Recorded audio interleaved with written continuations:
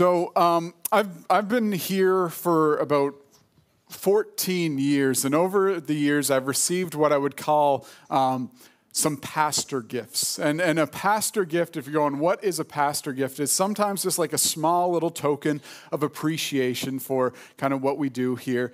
But years ago, there was this young woman who just kind of liked to give me gifts every once in a while, and they were always kind of interesting gifts.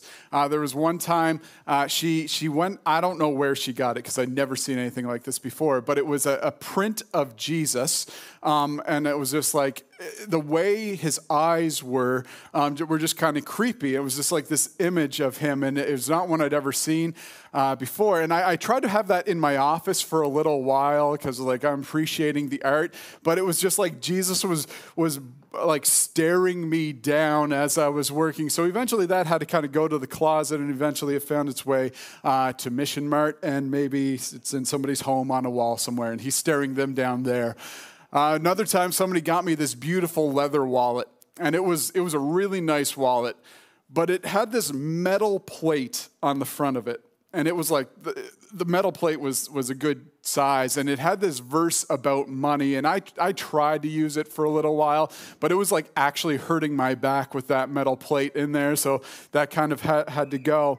But every once in a while, you get these kind of different gifts, and a lot of them are kind of like, there's a verse on it, or a religious symbol, and like, obviously, he's a pastor, so he's going to want that. Everything he owns must have religious symbols or a verse on it. But one time, somebody gave me a day planner, and it had Jeremiah 29:11 on the front of it. And if you're a Christian, if you've been one for a while, you probably have encountered this verse, because this is a verse we Christians, we love to like put it on coffee mugs and on bookmarks and throw that one up on social media because it makes us feel good. Like Jeremiah 29:11, it's the one that says this: "For I know the plans I have for you. This is the Lord's declaration. Plans for your well-being, not for disaster, to give you a future and a hope." Now, we love this verse because we read it and we go, my life is going to be awesome. Because look, God's got plans for me, and obviously all God's plans are going to be awesome for me. That if I take my Jeremiah 29:11 day planner and I lay it down against the plans of God, all the appointments and all the plans, they're going to line up. That what I want, God's obviously going to be planning for me. That my hopes, my visions, my dreams, all of those things will come true because God's got good plans for me, right? But the context in which that verse is given is so different than what a lot of us assume. Like, God gives this promise in Jeremiah to Israel, but it's not when Israel's going through like some really good times and things are problem-free for Israel. It's actually this time when Israel's captive in Babylon. They are exiles in a place that is not their home. And so God comes along, he's like, but I've got a plan. But it's vastly different than the plans Israel would have. Because like if Israel's going to write the script, Israel's going to be like, okay, you're going to do one of those powerful things that we've heard you do for our people in the past. You're going to show Babylon who's boss. We're going to go back home. Things are going to be great. We'll live happily ever after. And it's not going to go so well for Babylon, is it? And that's how Israel would write the script. But here's what God says in Jeremiah 29, verse 4-7. He says, "This is what the Lord of armies, the God of Israel, says to all the exiles I deported from Jerusalem to Babylon. Build houses and live in them, plant gardens and eat their produce, find wives for yourselves and have sons and daughters. Find wives for your sons and give your daughters to men in marriage, so that they may bear sons and daughters. Multiply there, do not decrease. Pursue the well-being of the city I have deported you to. Pray to the Lord on its behalf, for when it thrives, you will thrive." And so God comes along, he's like, I've got plans for you, plans for your future. But he comes along and then he says, you know what? I'm going to leave you in exile. I'm not going to bring you out. I'm not going to relieve your suffering right away. And so he's saying, like, you're going to stay there. He's telling them, like, make a life for yourselves. Get comfortable, because you're going to be here for quite a while, longer than you might expect. And this kind of seems odd, because God is saying to Israel, I want you to seek the peace and the prosperity of the city you are exiles in.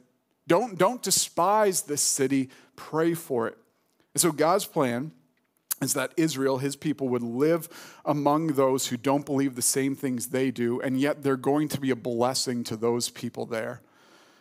And so for us as the church, kind of living in this, we've been talking about this for like the last month or so, that it's an interesting cultural moment that we find ourselves living in, and things are starting to get a little bit more uncomfortable. And we're seeing things trend in a way that if you're a Christian, you might kind of go like, I'm not super comfortable with this. It's making me a little anxious. I think God's message to Israel in Babylon is the same message that he has for the church today, that rather than hating our culture, God wants us to pursue its well-being. But here's the thing, if we're not intentional in doing that, what we're going to do is we're going to be defensive, and we're going to be reactive and have oppositional positions. Like there's a notorious church in Kansas, and I use that term church kind of lightly when I use it. And it's known for its use of inflammatory hate speech against the LGBTQ2 plus community, Catholics, Orthodox Christians, atheists, Muslims, Jewish people, and U.S. soldiers and politicians. So it's kind of like if you don't attend their church, they don't really care for you that much. And they let you know that they don't care for it because it conducts protests at military funerals and public events.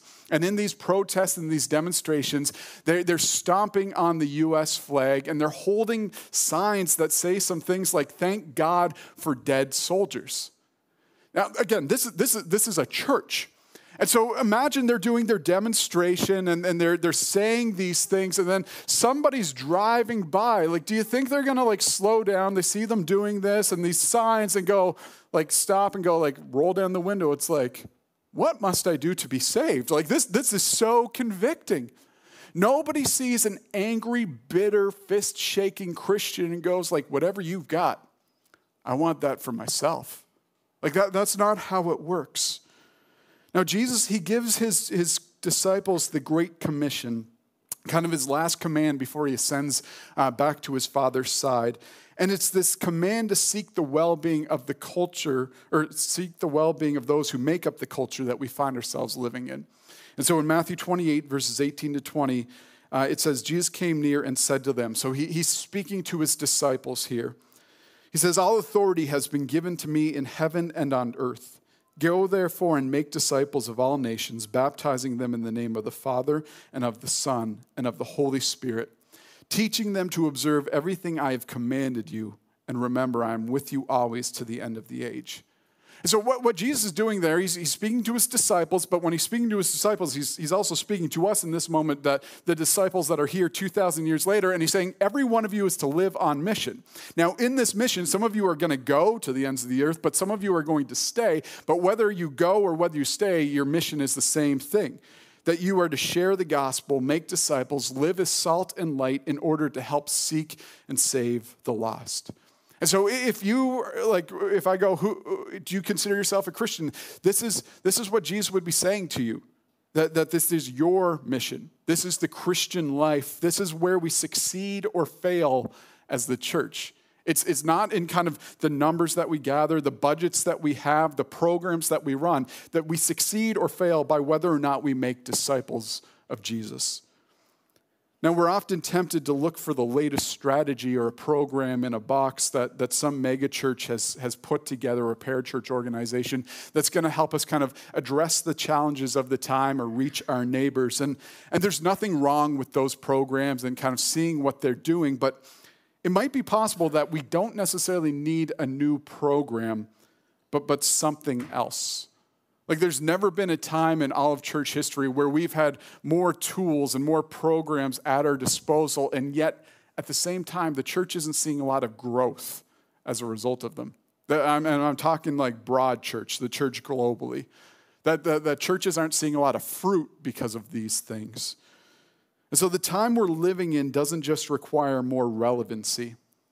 It demands resiliency. In other words, what I'm saying is we need courage for this time. And so what does courage look like in our day? And just like the first service, I'm so thankful that you're asking that question, because that's exactly where my notes are going to go for the next little while. I love when God does that. All right, 1 Peter chapter 1, verse 14 to 17. It says, as obedient children, do not be conformed to the desires of your former ignorance, but as the one who called you is holy, you also are to be holy in all your conduct. For it is written, be holy because I am holy. If you appeal to the Father who judges impartially according to each one's work, you are to conduct yourselves in reverence during your time living as strangers. And so what we could say is this. Peter is saying, you know what? Courage looks like holiness. And holiness happens when we care more about what God, our Father, thinks of us than what we do, what the surrounding culture thinks of us. Holiness happens when the word of God, his commands, carries more weight in our lives than the word of our culture and what our culture tells us. You know what? Here's what's good. Here's what's true. Here's what's important. And because of that, it means that when it comes to certain ethical matters, we might have to kind of refuse to be swayed on these things when the world is constantly changing its mind on those things. And courage means that we're going to look different and distinct. It means that we strive to live in a way that's righteous, and we don't deal with people in ways that are dishonest or underhanded. That if we're scorned, if we're disciplined, if we're demoted, if we're let go from our job, it needs to be in spite of the way we live, not because of it. We could say it this way. People might hate us because we follow Jesus, but people must never hate Jesus because of us. So we must live lives that challenge any allegations that our beliefs lead us to be mean-spirited, hostile towards people, or dangerous. The next thing we could say is courage looks like commitment. In 1 Peter chapter 1, verse 22, it says, "Since you have purified yourselves by your obedience to the truth, so that you show sincere brotherly love for each other, from a pure heart, love one another constantly." And so what commitment means is that we're going to have to be willing to invest our time, our energy, our money, our resources, our gifts, our mind, our passion, all of that in the name of serving God. And courage means that we're going to have to be prepared to take the risk of loving one another. And so it could mean that you need to speak the truths of God's word to somebody who needs to be encouraged by the hope that it brings.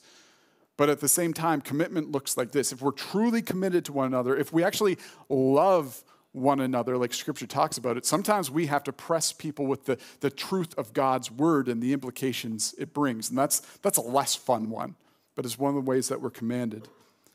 But we're not just told to be committed to those who are in our own church. Scripture tells us, we are to interact with our neighbors, our communities, our cities. And so courageous commitment, it changes the way that we engage with the world around us. In 1 Peter chapter 2, verse 13 to 17, Peter says this, "Submit to every human authority because of the Lord, whether to the emperor as the supreme authority or to governors as those sent out by him to punish those who do what is evil and to praise those who do what is good. For it is God's will that you silence the ignorance of foolish people by doing good. Submit as free people, not using your freedom as a cover-up for evil, but as God's slaves.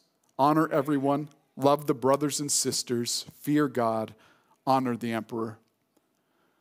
Now, let's just kind of be honest for some of us who, I don't know your political persuasion, but it can be hard to honor the emperor in 2023 when we don't necessarily agree with everything that our emperor believes or does. And when I'm saying emperor, I mean our government. It can be difficult to honor the emperor when sometimes it kind of seems like the emperor is making some moves that's intentionally going to make life for those who call Christ Lord a little bit more uncomfortable, a little bit more difficult. But 1 Peter, when he writes this, it's not like things are great for Christians. He writes this in a culture in which the emperor is actually openly out to get the Christians, trying to persecute them. And so those early Christians, they're not going, you know what? Maybe we'll be able to see another emperor come along in a few years and he'll agree with our political persuasion. He'll have in 4 years or less, another election's coming up, so maybe it will be our guy this time. Like the early Christians, their hope was not in politics or anything like that. They looked to the true king, Jesus, and the hope that he would bring and that he provides when he would bring his kingdom into completion. Like Stephen McAlpine, he writes, "For the Christian, joy in the present is always future focused." And so those early Christians, we talked about this 2 weeks ago, they knew the story that they lived in, And we know the story that we live in. We know that God has already told us the ending. We know how it ends. And so we get to live towards that ending courageously and graciously. Now, the third thing is courage looks like sharing our hope. In 1 Peter chapter 3, verse 15, it's written, "But in your hearts regard Christ the Lord as holy, ready at any time to give a defense to anyone who asks you for a reason for the hope that is in you." Now, again, for a lot of us, here's been our strategy when it comes to sharing the hope that we have. We try and go like, you know what? I'll present Christianity as a sensible option amongst the other worldviews or beliefs that are offered by the world. And the hope is that if we present Christianity in such a way that we show people, you know what, our beliefs and our values, they're not so different from yours, that maybe they'll kind of come to our side. Maybe we'll convince them to accept Jesus. In other words, we're trying to go, we're not total weirdos. Like we have some similarities, so you should become a Christian. That's kind of been the strategy. But look at the world, and you see that there's tens of thousands, if not hundreds of thousands, of hurting, lost, and confused people, and they've been chewed up by this world. And if you really look at it, they're looking for something different, something more. And we're going to encounter people in our day-to-day lives who've been wounded and broken. And what can often happen, though, is that we isolate ourselves as Christians into our Christian bubbles, and we don't interact with these people. And we get this kind of rose-colored lenses or glasses that we look at the world through, and we forget how broken and messed up the world really is. That there are people who are caught in addiction and abusive relationships, that there are plenty of stories of brokenness and pain right here in our own community. And so why I'm saying this is instead of trying to convince everybody around us, you know what, we're not so different from you, maybe we need to show why Jesus is the central reason for our convictions and our hope. Like when you get down to it, when people are looking for something different, something more, they're not looking for an echo of the culture. And this is where a lot of mainline churches have gone wrong. They're like, let's just do what the culture wants and then they'll come. No, those churches are dying and shrinking because people don't want what the culture offers. They want something different. They want something more, an alternative. Like people are starving for meaning, purpose, and loving community. And so here's what the church gets to be. We get to be a counterculture. We get to be a beautiful resistance. We get to be an alternative society, a group that lives on the margins in a beautifully compelling way. Tim Keller, he says that a combination of love yet deep difference because of our values, it's going to make us look weird. But at the same time, it's going to be attractive in the eyes of our neighbors. John Mark Comer, he puts it this way, that we are to be a prophetic signpost to kingdom life in a culture of death. Now, I know when it comes to sharing the reason for our hope, we kind of go like, I don't know, it's going to be weird, because you know what, people aren't really open to the spiritual right now. But I don't think that's true. I think people are curious about spirituality and eternity. Like just see what kind of movies are in the theaters. See the kind of books that are being put out and the shows that are there. And a lot of them, they will have elements of the supernatural, of the spiritual, of the eternal in them. And I think it's because people are going, could there be something more? And deep down, like guys like C.S. Lewis and J.R.R. Tolkien, they would say, you actually crave those things. You like those stories because you want it to be true. And that those stories, fairy tales and all of that, they echo reality, whether we realize it or not. And so people, yeah, they might have doubts. They might have some reservations about the things that we believe. But people are curious, and they want to know if there's something more. And so as Christians, our job is not to kind of fit in with the culture, but to show that our hope is not in winning a culture war that we've already lost. Our goal is not to make the culture Christian. Our hope is in the one who's defeated our true enemies, Satan, sin, and death, and who has given us his victory. So that's why in 1 Peter 3:15 he says, always be ready to give an answer for the hope that you have to anybody who asks. And again, we tend to complicate what that's going to look like. We go like, it's going to be hard. I don't think I can do it. But it doesn't need to be difficult. Doesn't need to be overly awkward or weird or complicated. We don't have to say everything all at once. Like, here's all Christian theology in 5 minutes. You don't have to do that. You don't have to be able to answer everybody's question. What you need to be able to do, though, is start somewhere. But that's going to take courage. And so Christian courage, it's not changed in 2,000 years. It still looks like holiness and integrity in your life. It looks like commitment to one another, but also to those who surround us. And it also looks like sharing the reason for our hope. Now, there's one final way that I want to encourage you to show hospitality. In Hebrews chapter 13, verse 2, the author of Hebrews writes, "Don't neglect to show hospitality, for by doing this, some have welcomed angels as guests without knowing it." And so courage, it looks like hospitality. Now, as soon as I say that word hospitality, something comes into your mind, and it could be something different for a lot of us. Like maybe you're going like, you think Joanna Gaines, or maybe if you're a bit older, you're like Martha Stewart. Maybe you're going, it's Thanksgiving weekend. This is where hospitality really comes into play. And so like, I'm going to have a beautiful centerpiece. The house is going to be clean. Everything's going to be in the right place. I'm going to welcome guests in, and that's hospitality. And there's truth. That is hospitality, but biblical hospitality is much more than that. Biblical hospitality is about how we live our lives. It's about sharing your life and your home with those who might believe differently than you do. It's about how you share your life and your home with those who kind of fall outside of your normal social circles. Like the Bible encourages us, open up your lives, open up your homes, and show kindness to those who might believe differently than you do. Like one of the things we do as a church is we help support missionaries around the world, and we'll help send them out to kind of unreached people groups. And an unreached people group, if you're going, what's that? It's just a group of people that maybe have never heard the gospel before. And so we think this is an important thing that we should do as the church, and so we do that. But when we send out missionaries to different parts of the world, to these unreached people groups, we don't expect that as soon as that missionary kind of lands in the area and puts boots on the ground, that people who've never heard the gospel before is going to immediately embrace Christian values. Like it takes time. Like the missionary first has to kind of understand the culture and demonstrate God's love. They have to show God's goodness. They have to build relationships. They have to learn the language. They have to invest in individuals and leaders.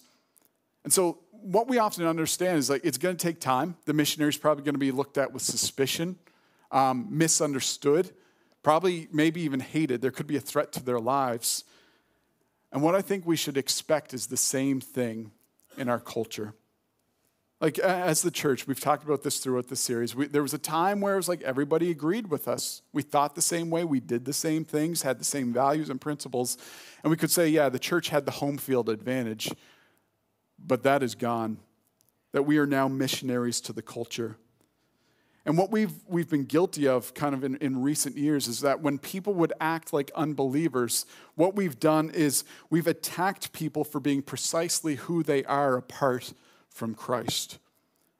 And so we need, as the church, to stop acting so surprised when those who don't share our beliefs and values would act hostile towards us, when they would disagree with us. Like Jesus tells us in his word, that's going to happen. He basically promises it. And so as the church, we must never attack the people that we've been called to rescue. And I know the temptation in our day and age is like, let's argue them into it. Let's convince them with words. And that does have a role in all of this. But one of the things that kind of happens, you see this on social media, is that when we just kind of use our words, arguments just happen. And you start kind of butting heads, and it tends to put up walls. It doesn't kind of bring people to your side. And so what I'm saying is our impact in hospitality is not just in the words that we use, but it's in the way that we talk to people. It's in the way that we treat them. Somebody put it this way: good theology, it doesn't compensate for a hateful heart. And maybe you've been a Christian for years.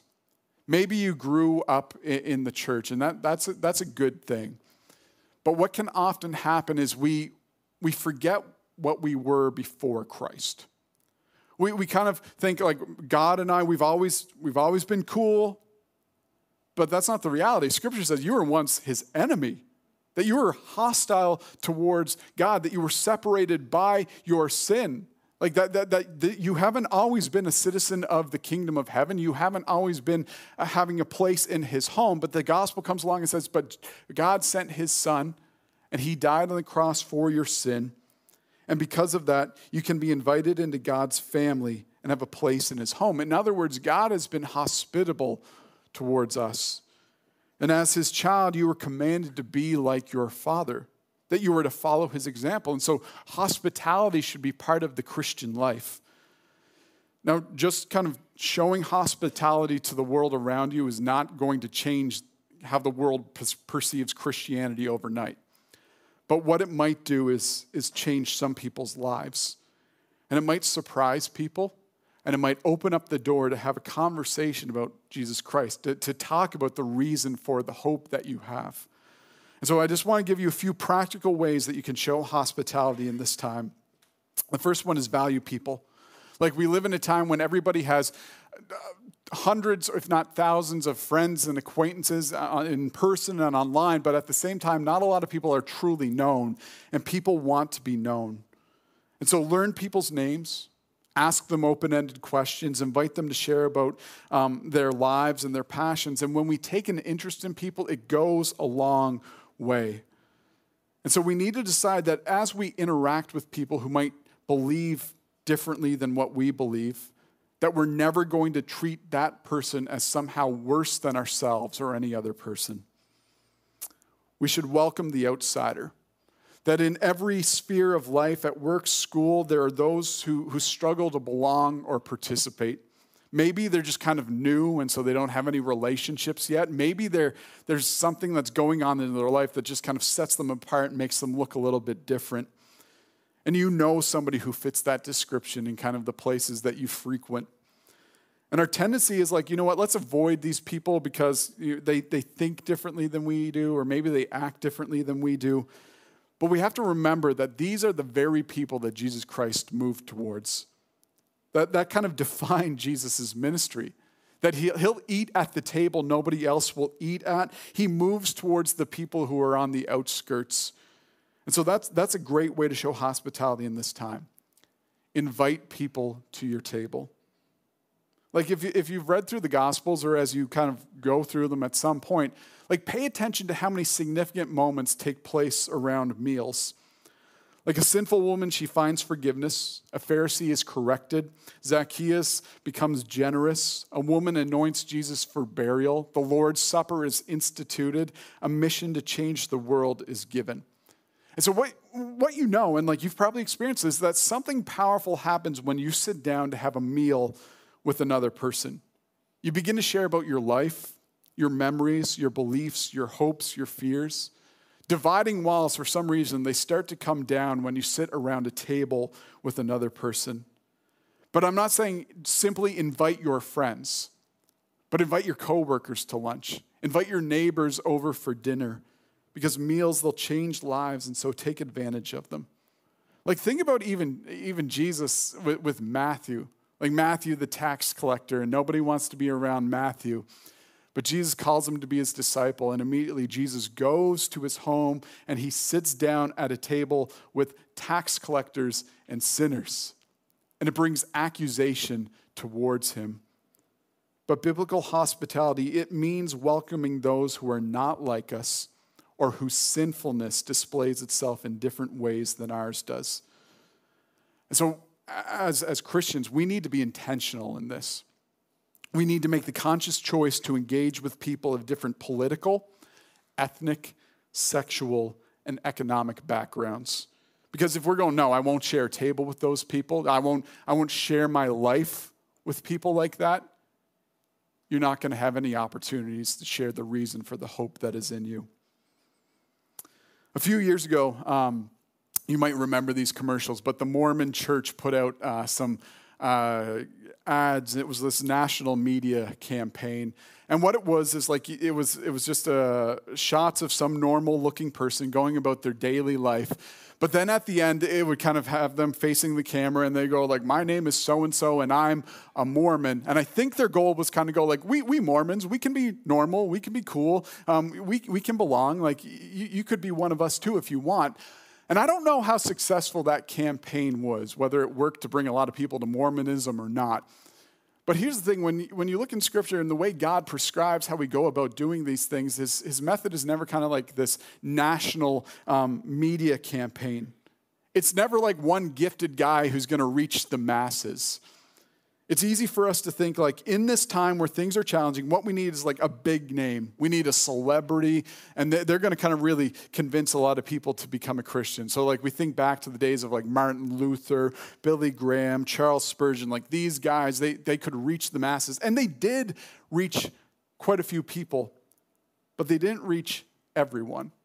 And the reality is the greatest potential for reaching the lost is not a celebrity leader, but it's millions of less known, everyday believers showing courage where God has them. Like for a while, we as the church, we were able to make these big, impressive statements from seats of power, but we no longer possess many of those seats. And God is, though, calling us as individuals to make small countercultural statements to those who are around us. God is calling you to build relationships with people who might not think the way you do or do the things you do. And it takes courage to believe that this is truly how God is going to change lives, is through those simple things. And it requires commitment because it's each individual believer living on mission, embracing their identity as a disciple. Like David Kinnaman, he writes, disciples cannot be mass-produced. Disciples are handmade, one relationship at a time. Now I know, like, again, for some of us, if you haven't been in the church or you're kind of exploring Christianity, this might land a bit differently. But for some of us, if you've grown up in the church and you've been a part of the church, you kind of know what I'm talking about when we're saying it's getting a little bit more awkward, a little bit more uncomfortable for us as Christians. And we might look at this time and go, like, it's what's going on, God? But God has not been caught by surprise. And in his sovereign wisdom, God has given us this moment that we are here to navigate his church through this challenging time. That it's our calling, our privilege, and our responsibility. And the reality is that the church's faithfulness to our mission to make disciples, that depends on how we as individual disciples decide to respond to this time. And the current level of kind of opposition from culture, that's new for a lot of us. We've never experienced it. But the church, it has been here before. That it thrived in that time. It didn't lose its identity, but it actually discovered its identity. That Christianity, it was born in a secular empire. And it really kind of begins with 120 scared people in a room. But then God sent the Holy Spirit to empower them to live faithfully, joyfully, and courageously in their time. And through them, God changed the world. And I mean, you can look at history and go, man, the church accomplished something that a lot of people would never think would be possible.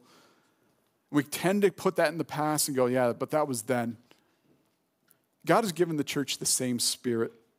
And God is waiting to change people's worlds through you and I. And he's wired you with specific gifts. He's placed you where you are in order to give you opportunities to share the reason for the hope that is in your life. And so as we kind of land this series, my hope is, though, that through it you've gained a big view of our God whose riches, knowledge, and wisdom are beyond measure, our God who's already written the end of the story. And because of that, we can live with certainty that one day we're going to find that the peace and the rest that we long for, we ache for, but that's not something that we have to go to war for as Christians, because Jesus said, I'm preparing those for you. But right now, we have the opportunity to live as that society on the margins, pointing to God's kingdom. And we can offer something that's vastly different than anything that this world could ever offer, something compellingly beautiful, Jesus. And so we can have courage in this time, church, because Jesus has said, I am with you always to the end of the age.